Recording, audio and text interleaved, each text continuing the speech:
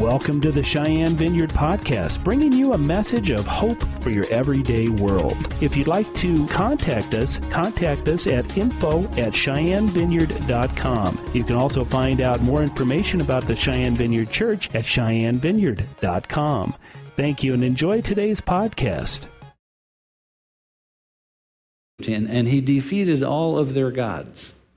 That's what he did through all of that.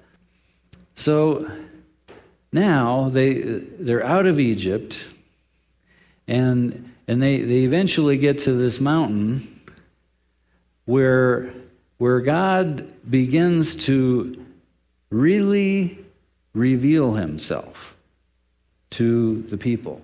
He comes down in a cloud, and he reveals himself as this pillar of fire. This is all new stuff. And at this mountain, today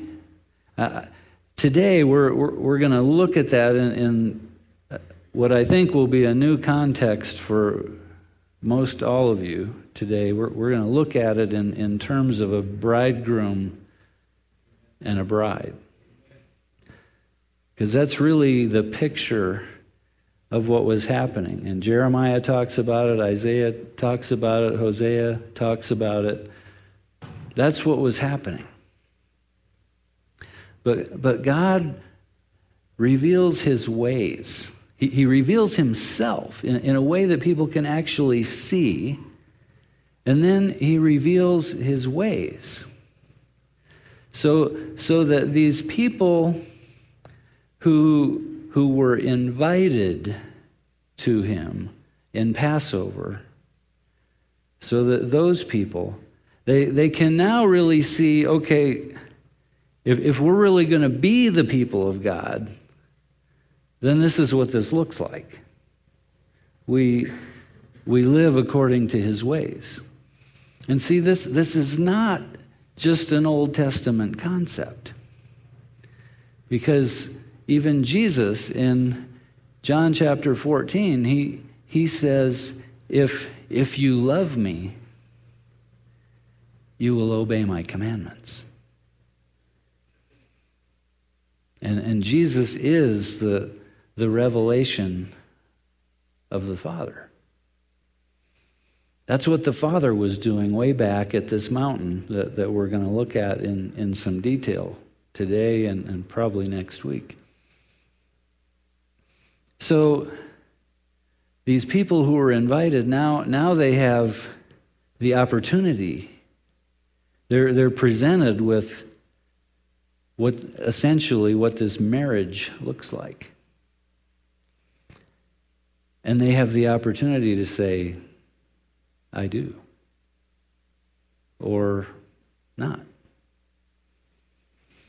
And see, the amazing thing about this is the picture, the foreshadowing of what was going to happen in Pentecost in the New Testament.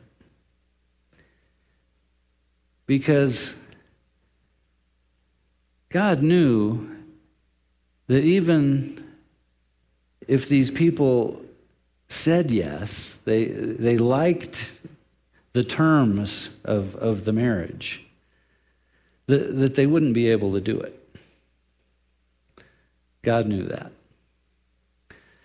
But he knew that these people were actually a representation of another people that would come forth many hundreds of years later. And this bridegroom God would actually place part of himself in them, and that we would begin to walk in partiality of what we will have for eternity. That we, by the Spirit of God living in us, we would begin to respond to His Spirit, and we would not have to look at a written code of how to live in a way that would please God. Instead, we would respond to His promptings, and we would do what He said. And that's the marriage that He's invited us into, and this is where we are in this story, this process. Because we have the Spirit of God within us. We are no longer under the written contract of marriage, because He's placed it within us. And so for us, we have to awaken our soul and allow our spirit to be awakened so that we can respond. And the intent, God's intent here is not that we would respond like once a week or once a month, but we would actually respond moment by moment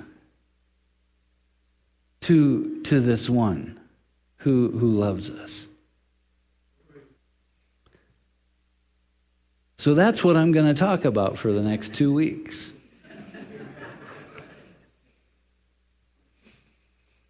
They tell you the best way to teach is tell people what you're going to tell them, and then tell them what you just told them.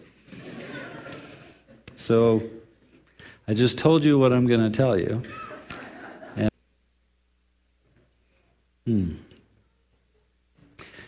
See, the reason I had to tell you all that up front is to have the deepest appreciation for the symbolism of what God gave us in these feasts. We've got to see where this is all ending up, and then we can see sort of how it all fits together. Because, as I have dug into Exodus for the last few weeks, this is so much more than a history lesson.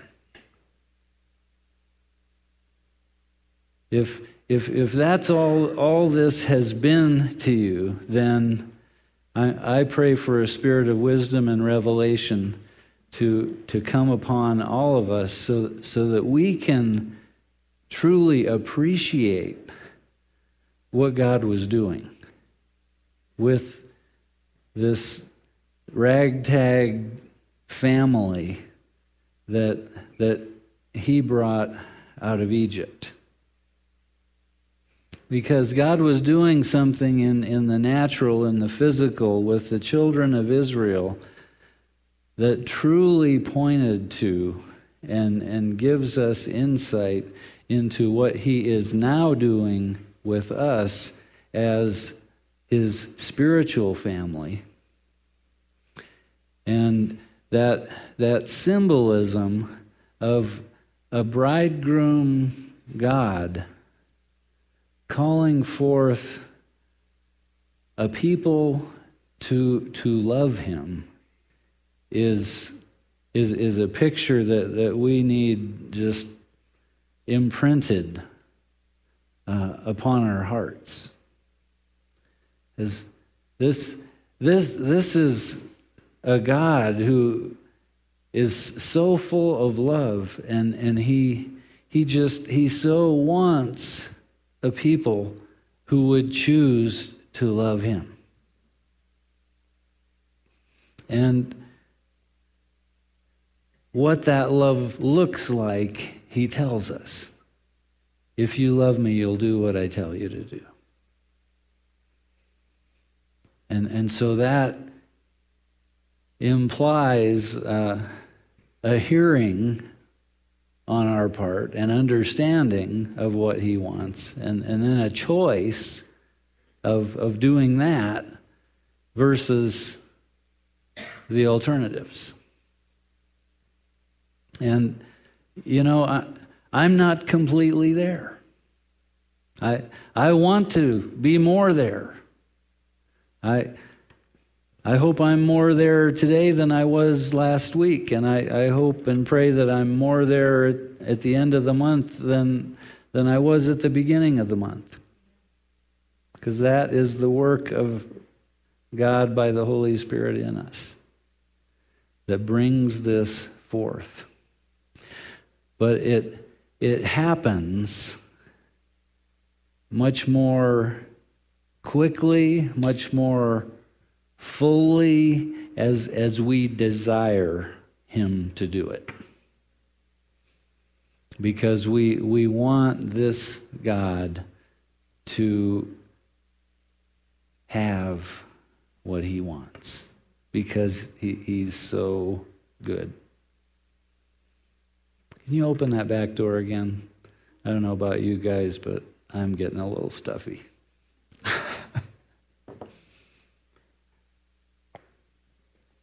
Okay, so back to the message that I intended to give today. I want to give you a little bit again today of what I shared at the beginning of looking at Passover. Because I really want us to see this way of understanding the Old Testament. The idea of types and antitypes and fulfillments. So we understand that Israel was a type. I mean, they were a real reality. They were the people that God brought out of Egypt, brought to Mount Sinai, eventually brought to the Promised Land, and all of the things that God did with them were real reality, but they were pointing toward a fuller reality that would happen to somebody else in the future. And that somebody else, that's the antitype. And the amazing thing about understanding Israel as a type is that there were actually two antitypes. Jesus was the first antitype that Israel was pointing to, but we are the other, the church. In fact, many Bible scholars, when they look at Israel in the Old Testament, particularly looking at the story of Passover and Pentecost, and they talk about Israel, the children of Israel, as the church in the wilderness. And you can think of them as the bride in the wilderness. You can think of them as the people of God in the wilderness.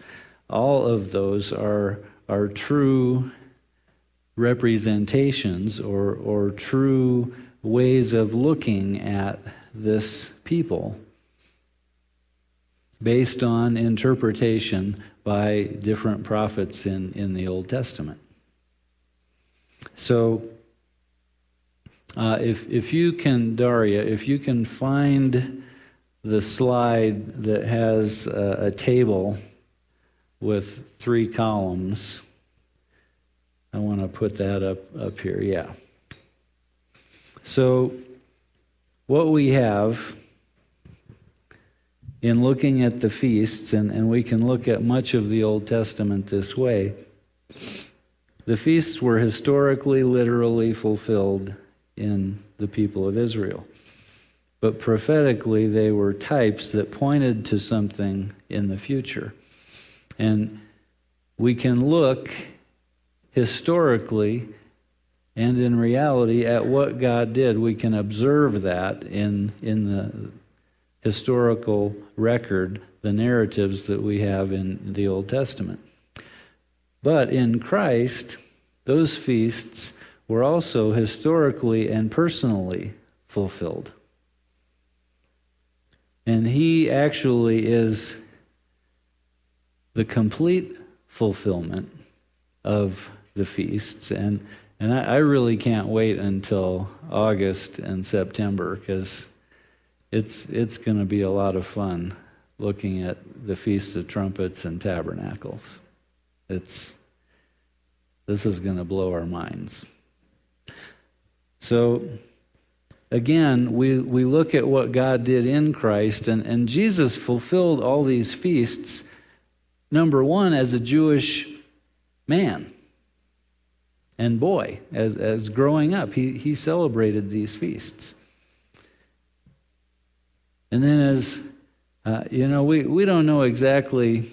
I mean, he obviously had tremendous revelation when he was a kid.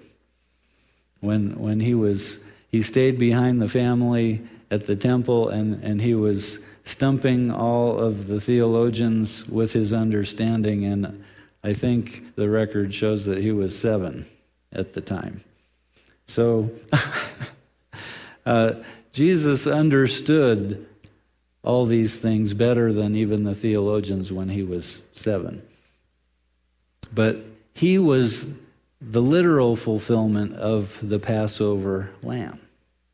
And we know that because we looked at that just a few weeks ago. He also is the fulfillment of the Feast of Pentecost, and we're going to look at that. But this gives us a new interpretation of what those feasts mean when we look at how they were fulfilled in the person of Jesus. But this is where, this understanding of the feasts, to me, is one of the greatest arguments for the inspiration of Scripture. Because no writer was smart enough to figure all this out, all this symbolism. Maybe they could have gotten Jesus, but to get Jesus and the church in all of these Old Testament things, not likely. I don't think it could happen. But this is where it gets real interesting for us, is that these feasts actually speak of us. They speak of what God was going to do in us, in the church, what he was going to do, and in detail how he was going to do it. Because Passover, as we looked at a few weeks ago, we know that is the picture of our salvation experience. It's the picture of the new birth. And we're going to find out that Pentecost is the picture of us receiving the fullness, some say the baptism of the Holy Spirit. So that's where this feast, Pentecost, is pointing to. It's to us being filled, baptized with the Holy Spirit. And, as we look at this feast, we're going to see the fulfillment of Pentecost in Acts chapter 2, upon the church. But the reason that it's going to be so exciting in September, August and September this year, when we look at trumpets and tabernacles, is because that feast is yet to be fulfilled for the church. So that is the one that we are looking forward to. So I really wanted us to have a little bit of this understanding once again, because I'm sure some of you missed it the first time. I remember the first time that I heard any of this teaching, it was so radical to me that I thought, wow, this is amazing, but it took a little while for it to become real revelation to me. Intellectually, I was stimulated by it, but we need it to become revelation. That our God is so smart, and he is so capable of bringing history forth to accomplish just what he desires without forcing anybody to do anything. And I don't know how he does that, but he does. He is that smart. So anyway, I wanted to repeat that. I probably will repeat this one more time during Tabernacles, and then we will get it. We will have it. So where I want to start today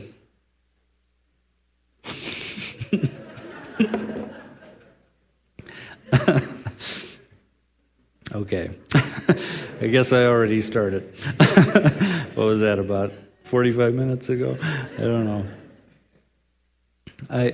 I sort of wanted to pick up the story where we left off at Passover. And so I think what I will try to do is get us to Mount Sinai today, because that isn't going to take us very long. And once we get to Mount Sinai, then I think we're going to need the whole time next Sunday to look at everything that happens at Mount Sinai, because it's really amazing, everything that God does. And well, I can't go there just yet. So we're going to pick up in Exodus chapter 14. Oops. Because what has happened is the people have left Egypt, and there's a lot of them.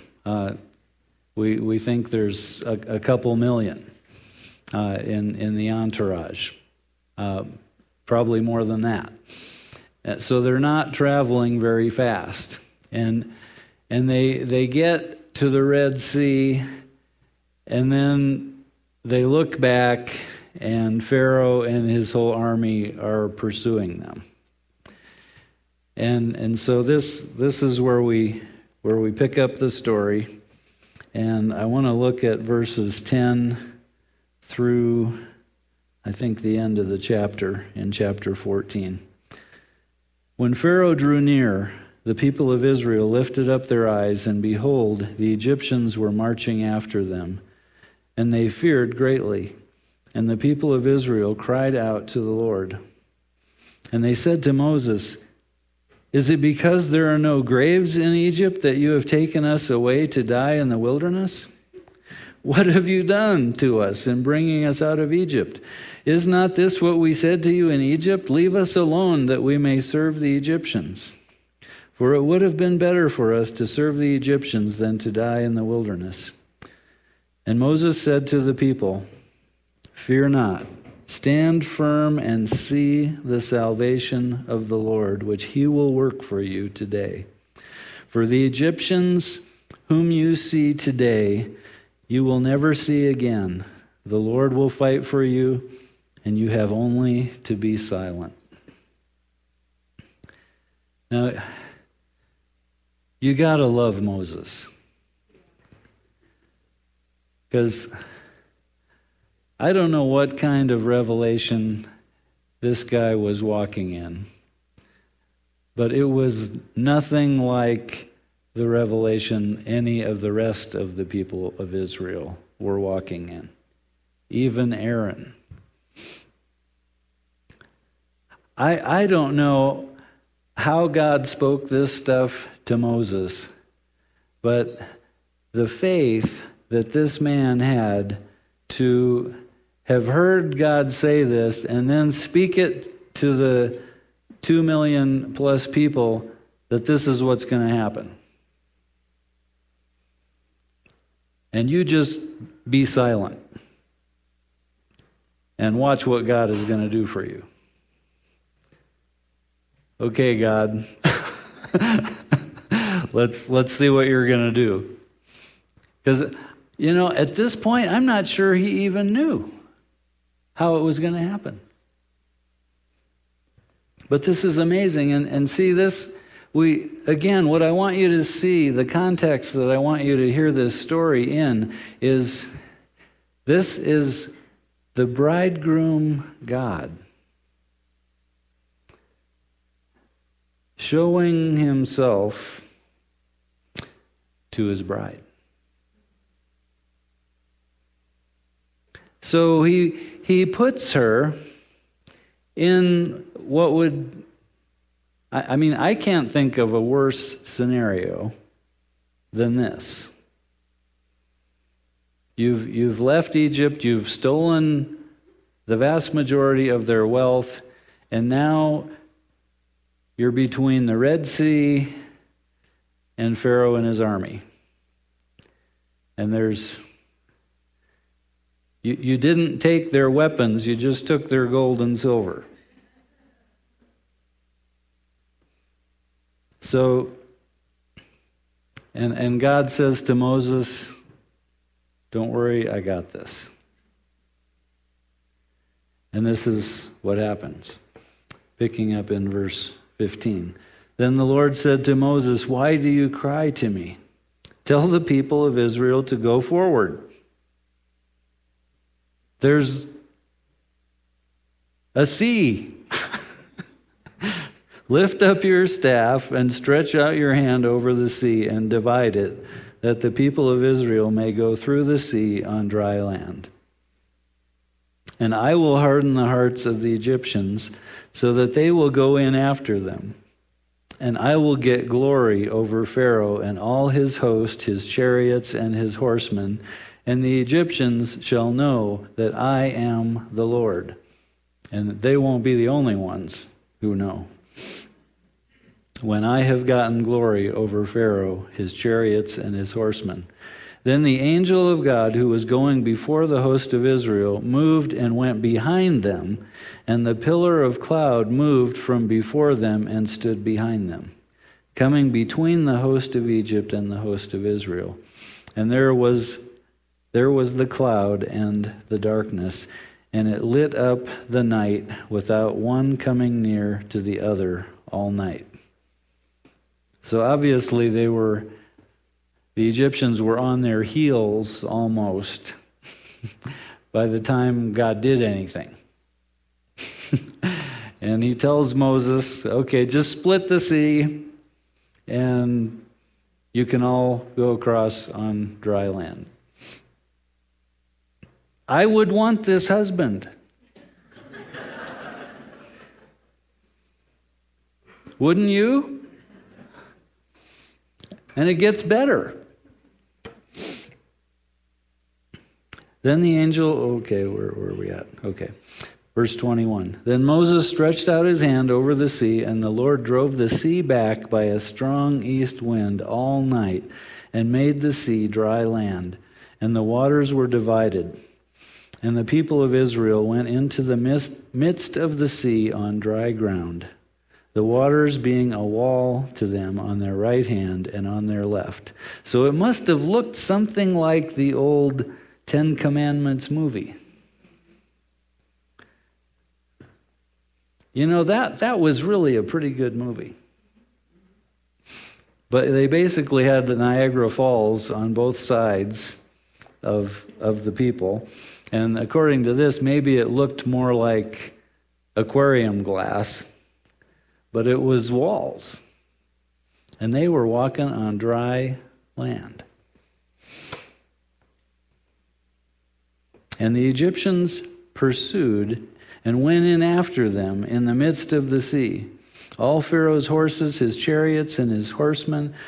And in the morning watch, the Lord in the pillar of fire and of cloud looked down on the Egyptian forces and threw the Egyptian forces into a panic, clogging their chariot wheels so that they drove heavily. And the Egyptians said, some of these guys had discernment, "Let us flee before Israel, for the Lord fights for them against the Egyptians." Then the Lord said to Moses, "Stretch out your hand over the sea, that the water may come back upon the Egyptians, upon their chariots, and upon their horsemen." So Moses stretched out his hand over the sea, and the sea returned to its normal course when the morning appeared. And as the Egyptians fled into it, the Lord threw the Egyptians into the midst of the sea. Wow. The waters returned and covered the chariots and the horsemen of all the host of Pharaoh that had followed them into the sea. Not one of them remained. But the people of Israel walked on dry ground through the sea, the waters being a wall to them on their right and on their left. Thus the Lord saved Israel that day from the hand of the Egyptians, and Israel saw the Egyptians dead on the seashore. Israel saw the great power that the Lord used against the Egyptians. So the people feared the Lord, and they believed in the Lord and in his servant Moses. And I've got some videos of some of the archaeology that's been done recently, and I think there are a couple different archaeologists who have found the actual Mount Sinai. And there are some who have actually gone diving in the Red Sea and found what sure looked like chariot wheels down on the bottom of the Red Sea. But I want to show this video about the real Mount Sinai and the real Mount Horeb. Maybe Friday or maybe the next Friday, because it's a couple hours long, and I'll tell you, it's a faith builder. What they found at the real Mount Sinai. They found where they made sacrifices. They found the place where they probably worshipped the golden calf. They found, Elijah's cave on Mount Horeb, which is right next to Mount Sinai. It's all there, and it's amazing stuff. So we will do that soon, and I'll include it in the email for this week. But, I just have a few more verses to look at because I kind of want to wrap this part up. In Exodus 15, after the song of praise, the song of Moses for God's great deliverance, then they had another problem. Now they're on the other side of the sea, and they're thirsty, and the water that they find they can't drink. So we pick up the story in Exodus 15, verse 23. When they came to Marah, they could not drink the water of Marah because it was bitter. Therefore, it was named Marah. which means bitterness. And the people grumbled against Moses, saying, "What shall we drink?" And he cried to the Lord, and the Lord showed him a log, or a tree, and he threw it into the water, and the water became sweet.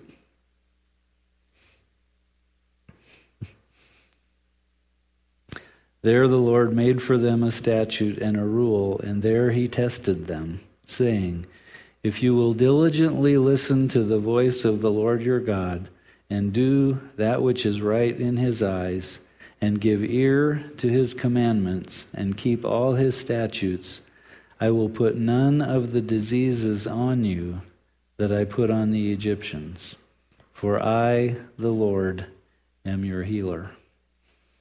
And that's the first time we see the name Jehovah Rapha, where God gives himself that name as the God who heals us. See, this is the bridegroom God, showing the people, you want to be my bride. Not only am I awesomely powerful in that I just showed you how I can destroy the most powerful army in the world in just a matter of no time. I can provide what you need as well. And then in Exodus 16, the people are hungry. Imagine that. And you can look up that story, but the Lord provides manna for them. And the literal translation of manna is, what is it? Because they'd never seen anything like it before. But every morning, there was their food. All they had to do was go pick it up. And then, because they complained,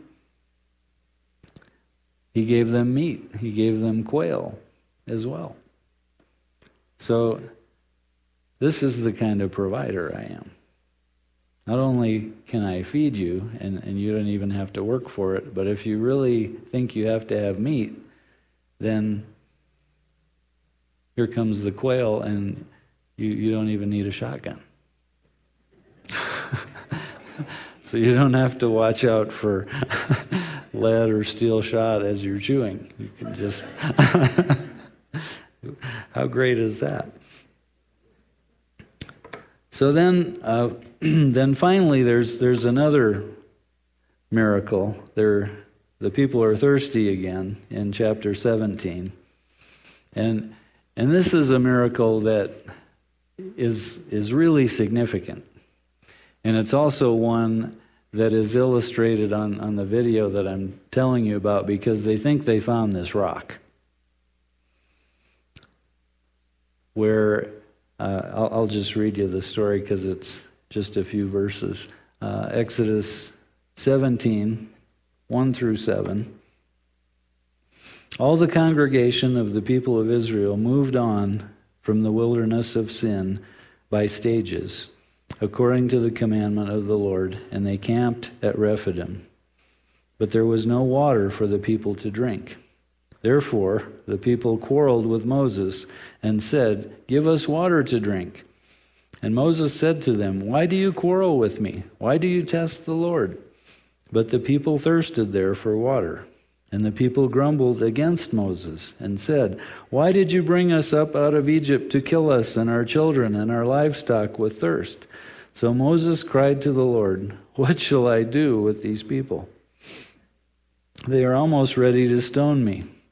And the Lord said to Moses, "Pass on before the people, taking with you some of the elders of Israel, and take in your hand the staff with which you struck the Nile, and go. Behold, I will stand before you there on the rock at Horeb, and you shall strike the rock, and the water shall come out of it, and the people will drink." And Moses did so in the sight of the elders of Israel, and he called the name of the place Massah and Meribah, because of the quarreling of the people of Israel, and because they tested the Lord by saying, "Is the Lord among us or not?" And this rock that they found is about 50 feet tall. And it's got this crack in the middle of it that a person can walk through. Because remember, we're talking about a couple million people. So they need more than just a little stream or a little brook running through, because if it had been just a little bit of water, some of them would have died of thirst before the water ever got there. So below, and the amazing thing about this rock is it's on a high place. And there's all this evidence of a huge amount of water flowing from this high rock down into the valley where the people would have been. And it had to have been like a river coming out of that rock. So it's pretty amazing. And then finally, also in chapter 17 was the victory over Amalek. But what's happening is God is revealing himself to the people as a God who can provide for them, a God who can protect them, a God who cares about their needs and wants them to have what it is they want, because he didn't have to bring them quail, but he did. And so he's revealing himself as this bridegroom God. And so next week we're going to pick up the story in Exodus chapter 19, where the story gets really interesting. It gets kind of sad. It gets kind of painful. But it's powerful. And so I just want to close with prayer. Father, I thank you that you are who you are. You are the bridegroom God. And I pray, Lord, as we look into you and your ways, that we would see what that means for us. That you're a bridegroom God. That you're a God who's full of love toward your people. And you desire for us to love you. So, Lord, I pray for this people that you would enable us to love you more. I pray, Lord, that we would see you from our hearts as we look at this amazing story,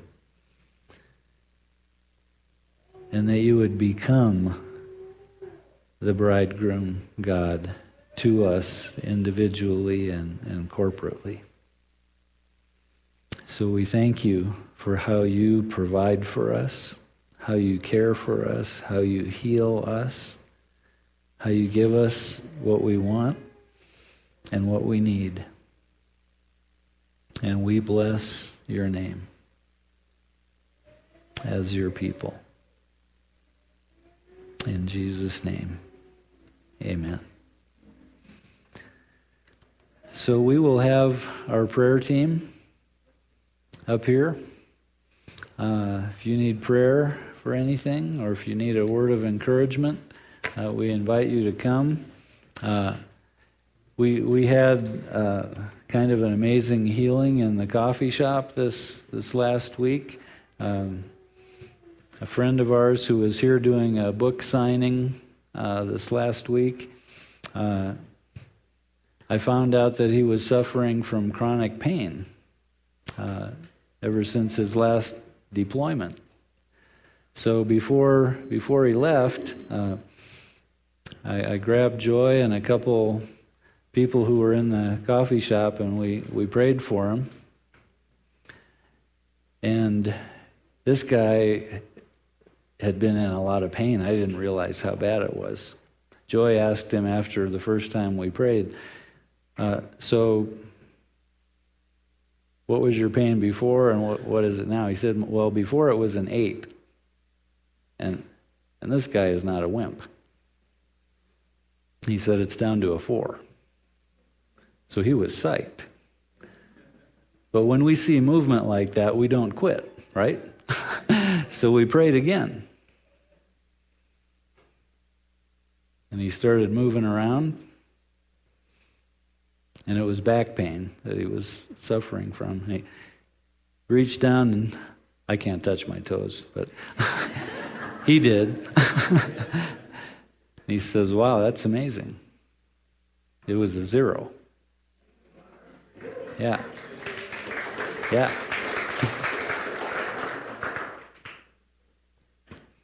And we had a few other healings this week too, so if you need some, get some. All right.